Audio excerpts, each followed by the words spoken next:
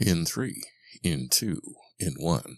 Hi, everybody. Tim Anderson here, the Appraiser's Advocate. Thank you for tuning in. I appreciate it very much. We're talking real estate appraisal, and we call this one USPAP and breathing dust.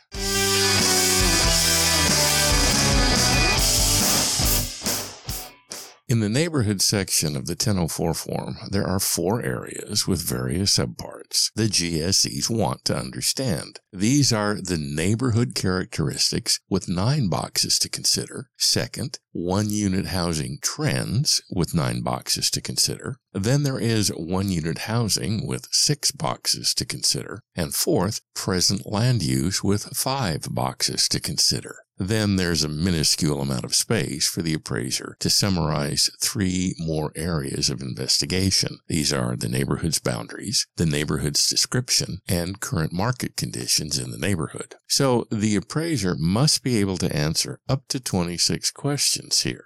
Then the appraiser must be able to summarize data and analyses in the other areas persuasively. These are not steps the duly diligent appraiser completes on the fly. Rather, the appraiser must have already completed the necessary research and analyses of those to be able to answer them in full. And this is before reporting them on the form. Now, look at the, quote, neighborhood characteristics, unquote. Here, the GSEs want to understand how built up the subject's neighborhood is as of the appraisal's effective date. They want to understand the current stage of the neighborhood's life cycle. Appraisers must understand these areas of analysis both broadly and deeply. This sphere of understanding and the ability to communicate it persuasively must also hold true in other areas. They must also hold true to summarize the one-unit housing trends, one-unit housing, and present land use percent. But there are 3 lines remaining to fill. These are where the appraiser explains the hows and the whys of the boxes she checked in the above areas. It is amazing that, given this opportunity, appraisers choose to fill these spaces with empty boilerplate and irrelevant generalities. Typically, the GSEs want to see one-unit housing trends and one-unit housing filled out vertically.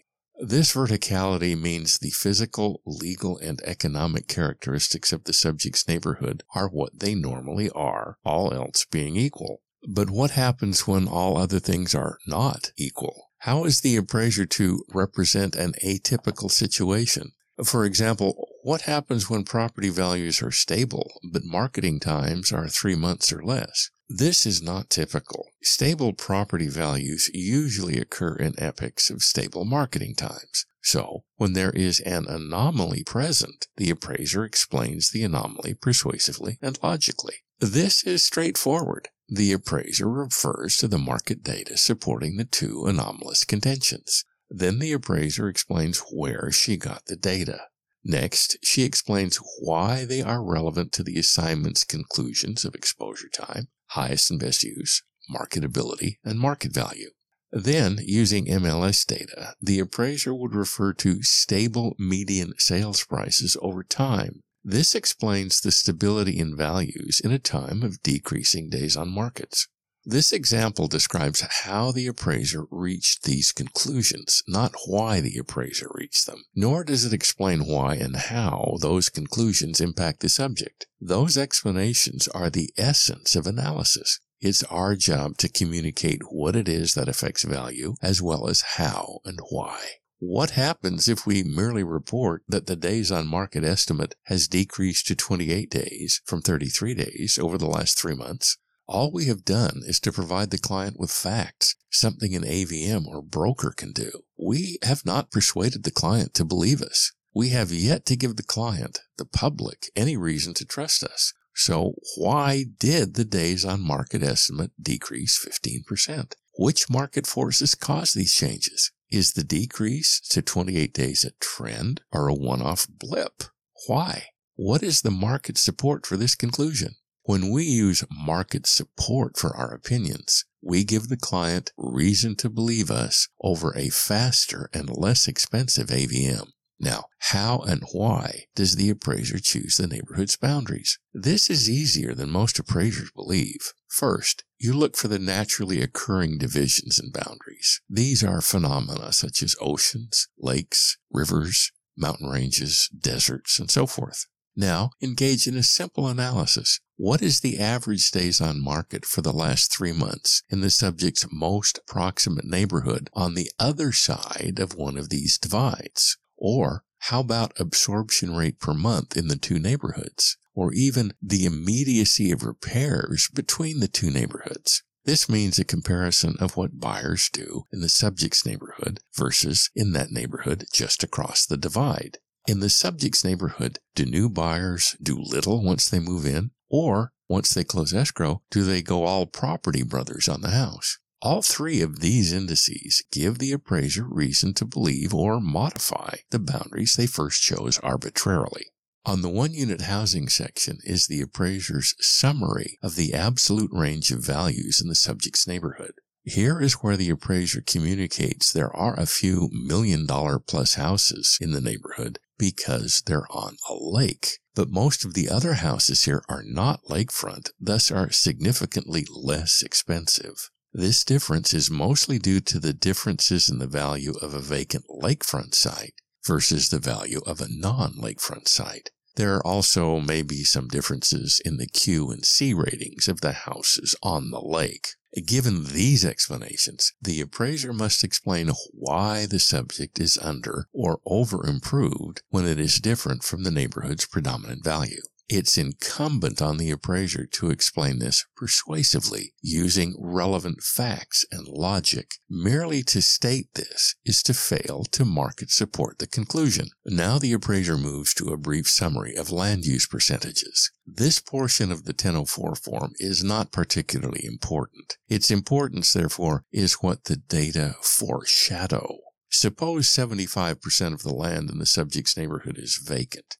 The GSEs want to know why it's vacant and what will eventually improve it. This information is not available through the local MLS.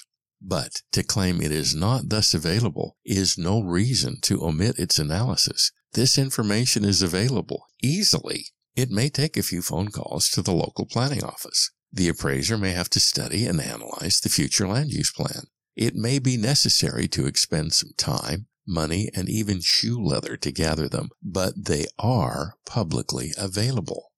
Some appraisers say that, on the agreed-on fee, they can't go to this depth of analysis. These appraisers do not understand that first, the appraiser sets the fee. If the AMC's fee is too low to complete the assignment ethically and credibly, then the appraiser reopens negotiations to earn an appropriate fee. If the AMC refuses to compensate the appraiser properly, then the appraiser should decline the assignment. It's that simple. Second is the state appraisal board doesn't care what the appraiser's fee is. A state's appraisal board looks at two areas. Did the appraisal comply with Standard 1? Did the report comply with Standard 2? If both of these answers are yes, the appraiser has no problems. If either of the answers is no, then the appraiser has problems, and their solution will cost far more than the original appraisal fee. Next, the appraiser summarizes the neighborhood's description. Here, the GSEs want a summary of the neighborhood's architecture, building styles, street patterns, and so forth. What the GSEs specifically look for are in section B4-1.3-03. This is the neighborhood section of the appraisal report under neighborhood analysis. Go to one of your own past appraisal reports.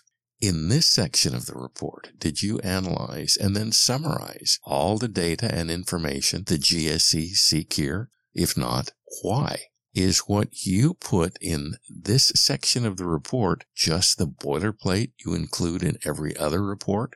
Why? It is clear what the GSEs want and need. So why do we not provide it to them? When we know what they want, but provide them with boilerplate instead, are we misleading them in any way? Finally, the form seeks a summary of market conditions, including support for the subject's neighborhood boundaries and conditions.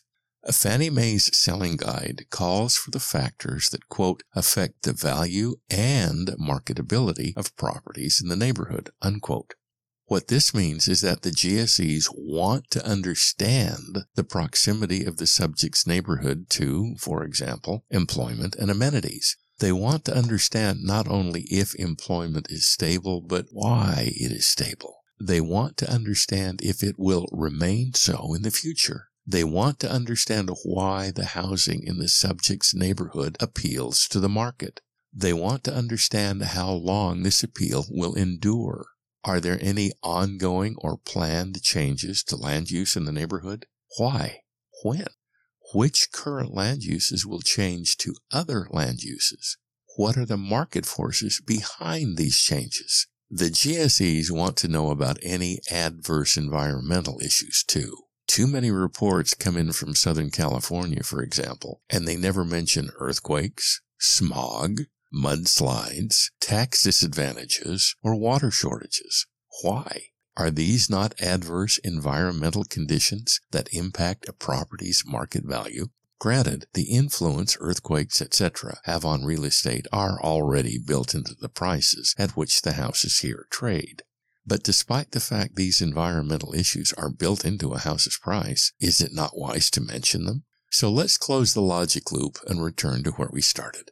When the client is a GSE, it expects the appraiser to explain who, what, where, when, why, and how the factors that affect real estate values in a particular neighborhood actually affect value.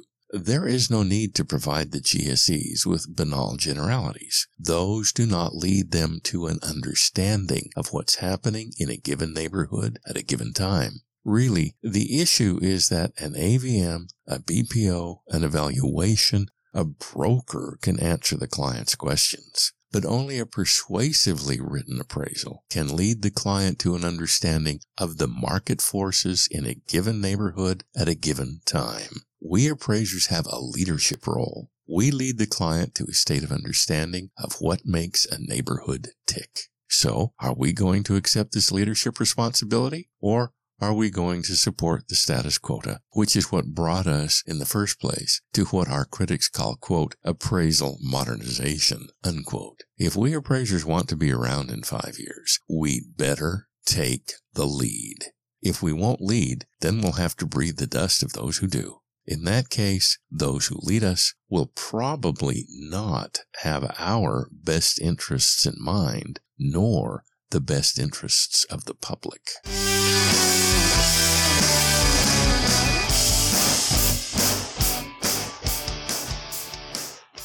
Thanks for listening. I appreciate it. I'm Tim Anderson, the Appraiser's Advocate. Contact me at tim@theappraisersadvocate.com.